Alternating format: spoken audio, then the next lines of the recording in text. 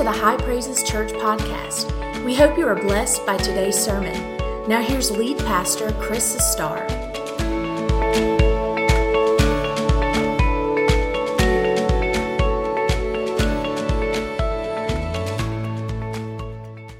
want to preach to you this morning a message that the Lord actually gave me 2 weeks ago, but He told me not to preach it until this Sunday. And I've entitled it, thank you, The Tipping Point. And you'll understand a little bit more what that means in just a minute, the tipping point. But Acts chapter 16, and I want to begin at just two verses, verse 25, 26. And here's what it says. It's a story, so we're going to look at this story, so keep your Bible open there. But at midnight, Paul and Silas were praying and singing hymns to God, and the prisoners were listening to them. And suddenly there was a great earthquake, so that the foundations of the prison were shaken, and immediately all the doors were opened, and everyone's chains were loosed. Amen. You can be seated. I'm going to share something with you this morning that's very personal to me. I'm going to be transparent, a little vulnerable. When I get through, you may look at the person sitting next to you and say, "Whew, our pastor needs therapy." And I want to talk about something, so let me just dive into it. There is something called the winter solstice. Okay, how many of you are familiar with the winter solstice? All right, that means the rest of you aren't. And most people aren't familiar with the winter solstice, but let me explain it to you. It's an astronomical moment when the sun reaches the Tropic of Capricorn, and the result is that you have the shortest day and the longest night of the year in the northern hemisphere in terms of daylight. Now, the winter solstice this year is December 21st, 2019. So that's this upcoming Saturday. It also marks the official start of winter. So we're still in the fall, but Saturday will be the first day of winter. Now here's what will happen on the winter solstice this upcoming Saturday. You will have the longest amount of darkness that you can have that day. And you will have the shortest amount of light that you can have that day. Now, there's also a summer solstice, and it occurs on June 21st. It's the opposite of the winter solstice. You have the longest amount of daylight and the shortest amount of darkness on that particular day. It also is the official start of summer. So think about in June how at 9 o'clock you're in the house, 9:15, 9:30, and it's still light outside. That's why. So the summer solstice and the winter solstice are these two important dates in our year. So let me just explain what's been happening. And this is a thing with me, okay? Since June 21st or 22nd, whatever the winter solstice was this year, since that day to right now, the days have been slowly getting shorter in the hours of daylight and longer in the hours of darkness. Now, daylight savings time helps offset that, so we don't really notice it as much. But on November 3rd, daylight savings time ended, okay? And did you notice that since then, it's dark? It's dark a lot every day. As a matter of fact, from November 3rd to December 21st, this season we've been in, it's when you have the longest, darkest period. So you've got, the 6 hours of, or rather the 12 hours of daylight and it being dark by 6 p.m. And the good news is, though, is that after December 21st, which will be a week from today, December 22nd, you may not notice it. You're not going to notice it. It's a slow process. But from that day forward, the days will start getting longer in terms of daylight. All right, now you're not going to notice it right away because it's like a minute a day. But just hang on. Within about a month, you'll notice that it doesn't get dark like it's 6:05 or whatever, but it's 6:10. And then it'll be 6:15. And then 6:20. And you'll want to say, hey, days are getting a little longer. And that's because we're moving past the winter solstice to the summer solstice. And it'll be in June 2020, and then it'll start all over again. Now, if you're wondering, why am I bringing this astronomical study to you in a sermon? It's because I'm just going to be really transparent here. I personally like lots of daylight and the shorter nights. I don't like 12 hours plus of darkness. I'm not a dark guy. I'm a light guy. You understand? I like it. We can finish working, and then there's still 3 or 4 more hours, and I can go play 9 holes of golf. I can load my boat up and go fishing. You know what I'm saying? I mean, I can do those things. I can go outside and work in the yard and get some things done. But when you got these 12 hours a day, I mean, 6 o'clock, my body's like, it's time to go to bed. And I hate it. I just hate it. I turn on every light in the house. I'm telling you, I need therapy. I turn on every light in the house, okay? Because I need light, and I don't like the darkness. I don't like it. There are certain places in the country, I'm just going to go off the path, like everywhere in the United States, they have it recorded. Certain sections of America has more days of sunny days than others. Did you know that? Like we were just up in Fort Wayne, Indiana a few weeks ago when I went up there to go deer hunting, and it was overcast all day, and it will stay like that till like spring. That drive me crazy. And I used to live up there, but I was a kid, so you don't notice it as a kid, but now I'm an adult, and I'm like, I need sun, you know? And I woke up this morning, and there was blue skies, and sun was shining. Like the perfect day to me would be blue skies, sunshine, and 72 degrees every day, 365 days a year. Can anybody say amen in this Pentecostal church? So you understand me. I'm letting you get in my head, which could be dangerous. But I'm just letting you get in my head. So this is a thing with me. I'm not just making this up for a sermon. Ask Leah. She will tell you. I'll say, babe, it's getting dark. I hate this. And I said, but the winter solstice is coming. It's coming. That's the hope.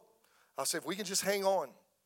It's November 17th, but if we can just, let me see, there's 30 days and 13, 21, 34 days, Lee. If we can just hold on for 34 more days. I have these conversations, 34 more days. When we get to December 22nd, it's a tipping point, and it's going to change, and then things reverse astronomically, and the earth can't do anything about it, and we're going to start going the other direction. I do that. It's my coping mechanism. And then I enjoy it all the way up into June. We have all those daylights, but then I'm like, I'm pitiful. I need help. Because the closer it gets to June 21st, I start going,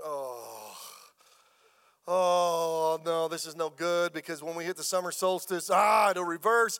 And at least, thank God, daylight savings time, at least it'll be light for a while. And I have to I'm a mental bastard on this. I'm a basket case, y'all. I'm just telling you.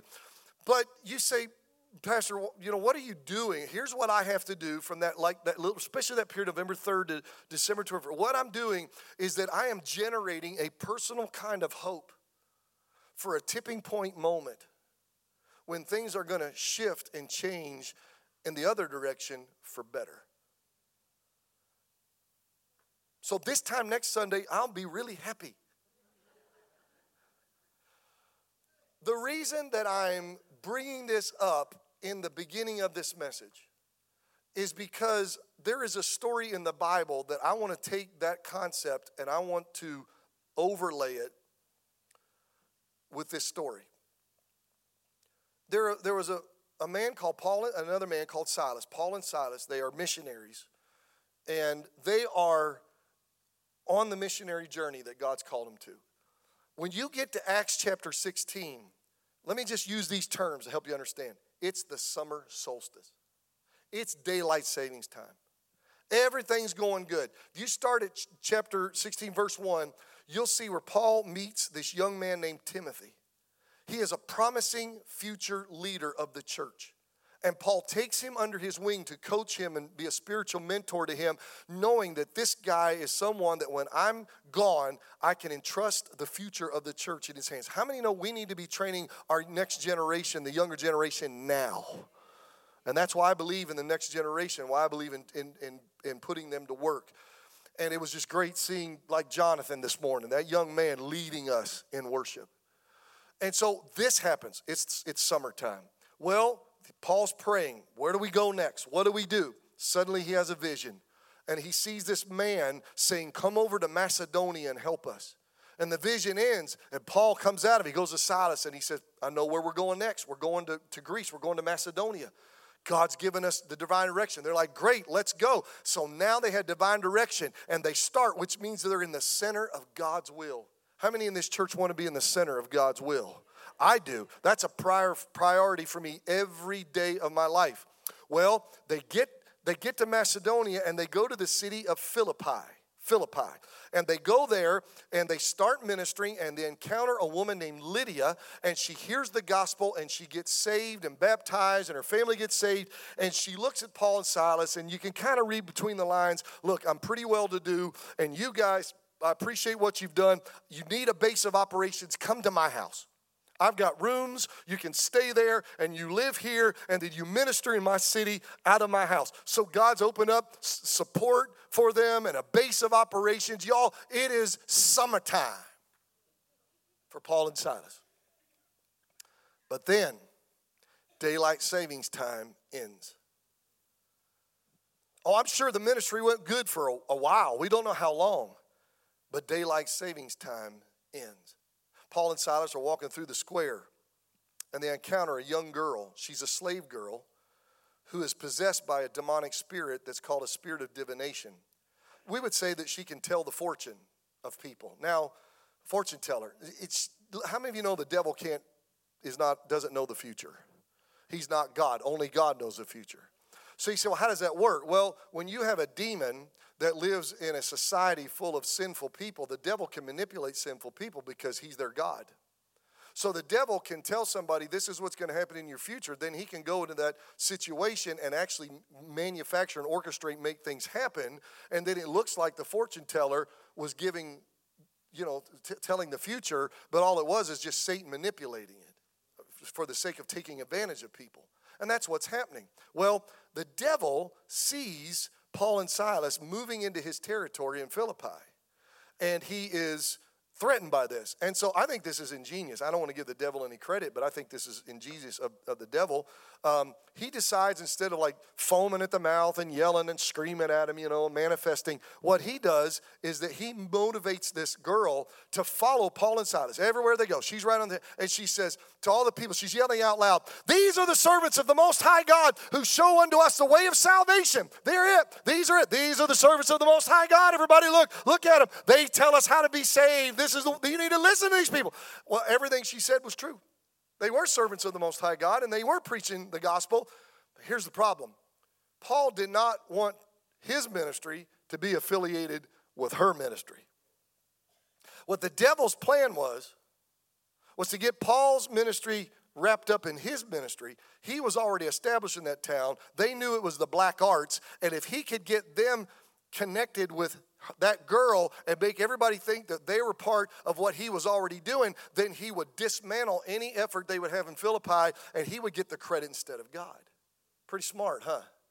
Well, Paul saw immediately what was going on, and through the apostolic power that he had, he turned and he looked at that girl and he said to the demon, "In the name of Jesus Christ, come out of her right now." And of course, he did. The demon did. It did. And it came out. It had to obey Paul. Well, that girl was delivered. Hallelujah. The problem was her masters are infuriated because they're making money off of her and this demon. And so when they see that their ways of earning money has been taken from them, they're infuriated. They grab Paul and Silas. They drag them to the police. They make false accusations against them. They drag them then before the magistrates, falsely accuse them of things they weren't guilty of. The magistrates believe them, don't do any investigating. They command that Paul and Silas be beaten with rods. Even though Paul is a Roman citizen, he's not supposed to be beaten with rods. They beat him. They don't even ask him that. Beat him with rods, Paul and Silas, and then they go to the jail and say to the jailer, "Make these men as secure as you can." Well, he puts them in maximum security. He takes them down in the inner dungeon and he locks their feet in stocks, and now they're sitting in the darkness, and Luke says it's the midnight hour, it's the darkest hour, and they're down there beaten and bloody, and listen, it's the winter solstice. It is the long, dark night. Now let me ask you a question. You ever been there? I think we all have. And by the way, be careful who you affiliate with. Do you notice Paul wouldn't affiliate with that demon?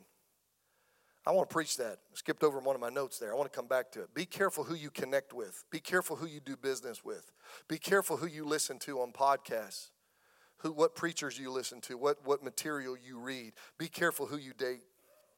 Be careful who you're considering to marry. There's a lesson to be learned there. And so here's Paul and Silas. Beaten, bleeding, wrongly in prison. Nobody knows where they are. No legal help to call. No one to bail them out. The future is uncertain. Have you ever been there? Everything's going good. Everything's going great. Marriage is strong. Kids are doing fine. Behaving, doing good in school. They're involved in sports, really, really doing well, excelling there. Your relationships are all good, no rifts, no problems there. You're in church, your spiritual life's strong, your health is good, your business is great, you're making money, everything's going great. And then one day, suddenly, the ground gives way underneath you. You ever been there? And things start going wrong. And one thing leads to another, and it's like this goes bad, and your relationships go south, and your kids start acting up, and your marriage gets a little rocky, and then some unexpected bills come up. You don't have as much money as you used to have, and things start going bad, and before you know, and then your faith gets shaken.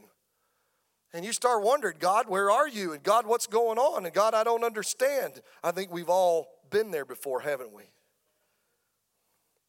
So what do you do when you are experiencing the long, dark night, the winter solstice?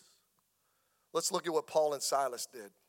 The Bible says that in the midnight hour, with their backs beaten, bloody, worn, nobody coming to help them, no attorneys, no phone call to get them out, just sitting there alone, no help. What they didn't do is they didn't whine and grumble and complain and moan and groan and say, woe is me. And Paul looked at Silas and said, I didn't sign up for this. And Silas said, Paul, I know about this. If we get out of this, I'm done. I'm done with God. I'm done with ministry. This stinks. They didn't do any of that. Isn't it amazing, though, the people that when things in life unravel and it gets rough, the people that do two things. They blame God or they leave God. Never have understood that. We blame God for things he had nothing to do with. We get bitter at God because something tragic happens and we want to blame God. Listen to me. It's not God's fault. We live in a sinful world. Death is part of life because we live in a sinful world. We live in a corrupt society. Bad things happen to good people, and it's not God's fault.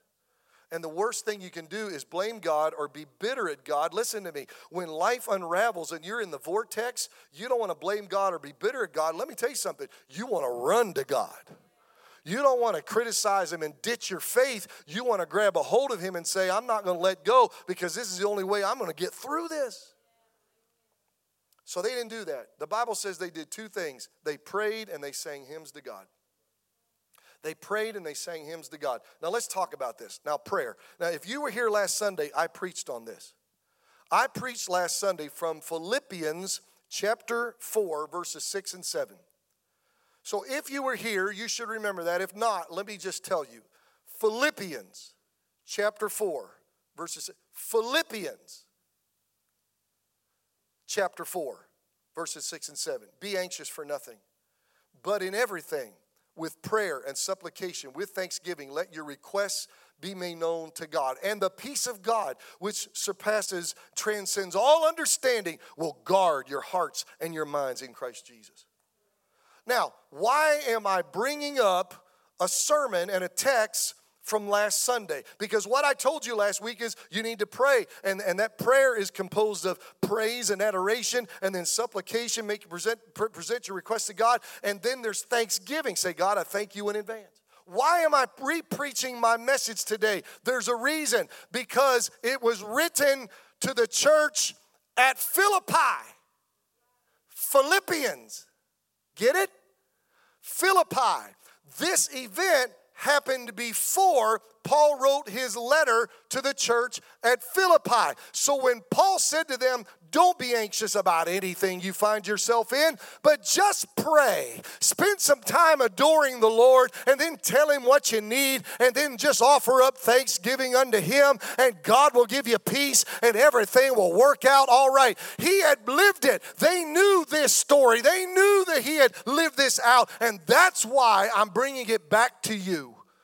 That's exactly what they did. I think what they did is exactly what he told them in Philippians 4. I think they looked at each other and they said, it's the midnight hour. I think we better pray. And Paul and Silas started adoring the Lord and worshiping and praising the Lord. And then they said, God, we're in a prison. You got to help us. Nobody knows where we are. Nobody's around. We don't have anybody to contact. They've beaten us. Our future's uncertain. God, you're going to have to show up and do something miraculous. God, we need you. And after they were finished asking, they said, now, Lord, we just want to thank you in advance that this is going to happen. The victory's coming. Deliverance is coming. Freedom is coming, Lord. We're looking for it, Lord. They practiced what Paul preached to that very church that they established in that town.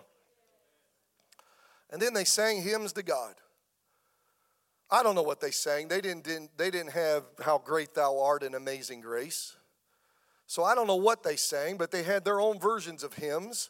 Maybe they were the Psalms. I don't know. The Bible seems to differentiate those two. They were writing hymns early on in the church. So I think these were sort of brand new hymns. But Paul and Silas sang. Now let me tell you something. What I've learned when I've been through the tough times of life, sometimes the hardest thing to do when you're in a tough time is sing.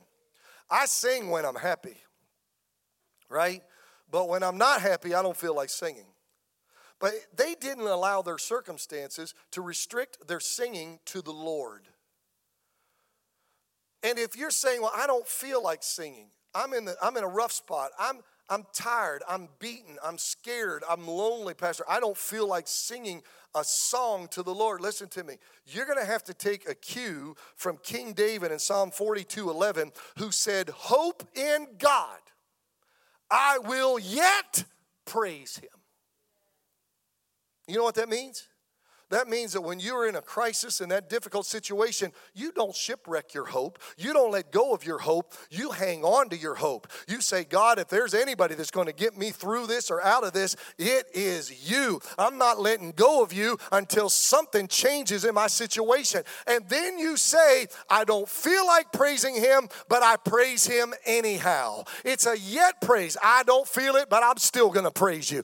My situation's bad, but I'm still going to praise you. My marriage is in trouble, but I'm still going to praise you. My kids are not doing right, but I'm still going to praise you. I may go to work tomorrow and they're threatening to give me a pink slip, but that doesn't stop me. I'm still going to worship you. God, I don't know what the future holds, but I'm still going to praise you, God.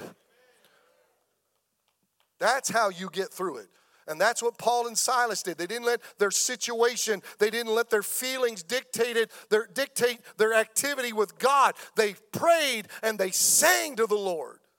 That's why it's good to come to church when things are going wrong. And that's another thing. There's the third one. Why is it when everything goes bad, the first thing you do is stop going to church? Never have understood that. Can I be plain? Y'all, that's the dumbest thing in the world. I'm sorry, I should be more, that's uncouth. It's the stupidest thing in the world. Is that any better? Just pick a different adjective. I better go over here. This is the place where the answers are. This is the place where God is. This is a place where people, you have an entire church family. You got a big one here that loves you and supports you and tells you, we stand with you and everything's going to be all right. Don't worry. The last thing you want to do is get away from the herd. Ask the lion in Africa. He likes it when people get away from the herd. Not people, gazelles. That's a meal. And the devil says, oh yeah, you don't need to go to church. Stay out of church. You don't need church. And then he's going to eat you alive. But when you get here, he has to go through God and the Spirit and us to get to you. And he ain't that dumb. You get here, and this is where you can get in the altar. Why do you tell us to come to the altar all the time? Because this is where you can pray. Why y'all sing all the time? Because this is where you can sing. And when you're in the jail cell of life, you can pray and you can sing, and others are singing with you. And something happens, because that's what happened with Paul and Silas. They started praying and they started singing, and that spiritual activity got the Lord's attention, and the presence and the power of God showed up in that Philippian jail. So I'm trying to tell you today, when you decide to pray and praise and worship in your darkest hour, and I'm going to use this word, I guarantee you, yes, I guarantee you that God will show up in your life. Because he has promised that I will be an ever-present help in your time of trouble, says the Lord. So listen to me, I'm going to preach. In the valley, he'll be there. In the fire of your life, he'll be there. In the flood that's overwhelming you, he'll be there. In the midst of the battle, he'll be there. When there are no more options to choose from, he'll be there. When everyone else has forsaken you, God will be there. When the time is running out on the clock on your situation, don't worry about it. God will be there. When there's more month than there is money, y'all ever been there? I have. Don't worry about it. God will be there. When the devil is breathing down the back of your neck, God's breathing down the back of the devil's neck. He'll be there. And when it seems like all hope is gone, all hope is not gone. Because if God's there, there's always hope, and God will be there. Somebody ought to praise him. I'm shouting. Hallelujah. I know I'm yelling, but I'm Pentecostal. Leave me alone. Hallelujah. I got a friend of mine named Odell Burns. Some of y'all know Odell. He right up the road up here, he pastors Evergreen Baptist Church. And somebody said he's retiring. Odell's preached in this church. I've preached for Odell several times. I love his folks, love him, he and Angela. And somebody told me, I wasn't there, but I wish I'd been there. But somebody told me Odell was preaching in his black church, and Odell was preaching in a big way. He's preaching on the power of God. He said, God's got more power than solar power. See, y'all laugh, but they went, woo! They shout over there, man. They've preached me to death over there. He said, God's got more power than nuclear power. And then he was worked up in a big way. He said, yeah, God's got more power than Duke power. That's what Odell preached. I wish I'd have been there. But let me tell you something this morning. I can't preach it like he can, but I came here this morning to tell my church family, I'm about to run. I don't know where you're at. I don't know what you're going through. I don't know how big and bad the devil seems to you, but I'm here to tell you, if you'll just praise and worship, the presence and the power of God will show up, and God's got more power than the devil. God's got more power than cancer. God's got more power than your marital problems. God's got more power than your financial problems. God's got more power than your health problems. And he's got more power than solar power, nuclear power, and even Duke power. He's got all the power you need. My God, I'm going to shout. Hallelujah. Come on, y'all. He's got the power. Hallelujah. Woo. That's what happened to Paul and Silas. Suddenly, there was an earthquake. Imagine that. It was a divine earthquake. I don't have time to preach all this. I don't have the time. Somebody said that God, that heaven is his throne and earth is his footstool. You ever read that in the Bible? Well, if you got a footstool in my house, I prop my feet up on it. We got one of those things. I prop my feet up on it. They said God had his foot propped up on the earth, and he heard the singing of Paul and Silas. He liked it. And he got doing like we did. He started patting his foot. And it just happened to be his foot was sitting on top of Philippi. I don't think it happened that way, but it preaches good. Everything started shaking. And it shook so hard that it shook the doors open. Locked doors came open. Jesus said, I am the one that has the key of David, that I open the door that no man shuts, and I shut the door that no man opens. It may look like the door is shut and nothing's going to happen for you, but I'm here to tell you God can open doors that you can't even imagine and begin to work things in your life that when he gets through, you're going to say, I didn't see that coming. It was an earthquake so powerful that it shook the chains off. And I love this. It didn't just shake off Paul and Silas's chains. It opened everybody's jail cell door, and it shook off everybody's chains. Because that's the power of God. God's power isn't just for a few, y'all. I'm here to tell you it's for everybody. It's for the men, it's for the women, it's for the young, it's for the old, it's for the black, white, red, everybody. Rich, poor, it doesn't matter. God's power can touch everybody. Set them free. The jailer comes running in with a light. Sees all the doors open. His assumption is that everybody's fled and escaped, and now his life stands in jeopardy because if a prisoner escapes, it's his life for that one. And so he's about to kill himself. And Paul comes out, sees what's happening, says, no, don't do anything. He said, we're all here. You ever wonder why all the prisoners didn't run? They were too busy enjoying the presence of God. It wasn't just an earthquake. It was a God earthquake. They got so busy to listen to Paul and Silas praying and singing. They were so busy having church, they didn't realize they could get out. And watch this. Jailer comes in. And I want you to see this tipping point moment in the story. It's a tipping point moment. The jailer falls to his knees and says, what do I got to do to be saved? He knew what was happening. It was a God moment. He's under, what do I got to do to be saved? Paul preaches the gospel, and they pray that man through. I guess he locked all the cells back up, and he said, you two come with me. And they took him upstairs, and he tended to their wounds and gave them medical care. And he locked up the jail, and he said, come with me. And he took them to his house. And he woke his wife and kids up, and he said, I want to introduce you to Paul and Silas. These are apostles of the Most High God Jehovah. Listen to what they have to say. And Paul and Silas preached the gospel to them, and his entire family got saved, and the next morning were water baptized. And instead of sitting in a cell with their feet in stocks, you find Paul and Silas sitting in the man's house with their feet under his table, eating breakfast with him that morning. Didn't see that coming. You understand what I'm preaching today? It was the winter solstice, but when God's power came in, it was December 22nd, and things started to change, and God began to move. There was a major shift in their situation. Now, I'm going to close with another story that I felt so strongly that God wanted me to preach. I plan, Lord willing, to preach a Christmas message next Sunday, 3 days before Christmas Day.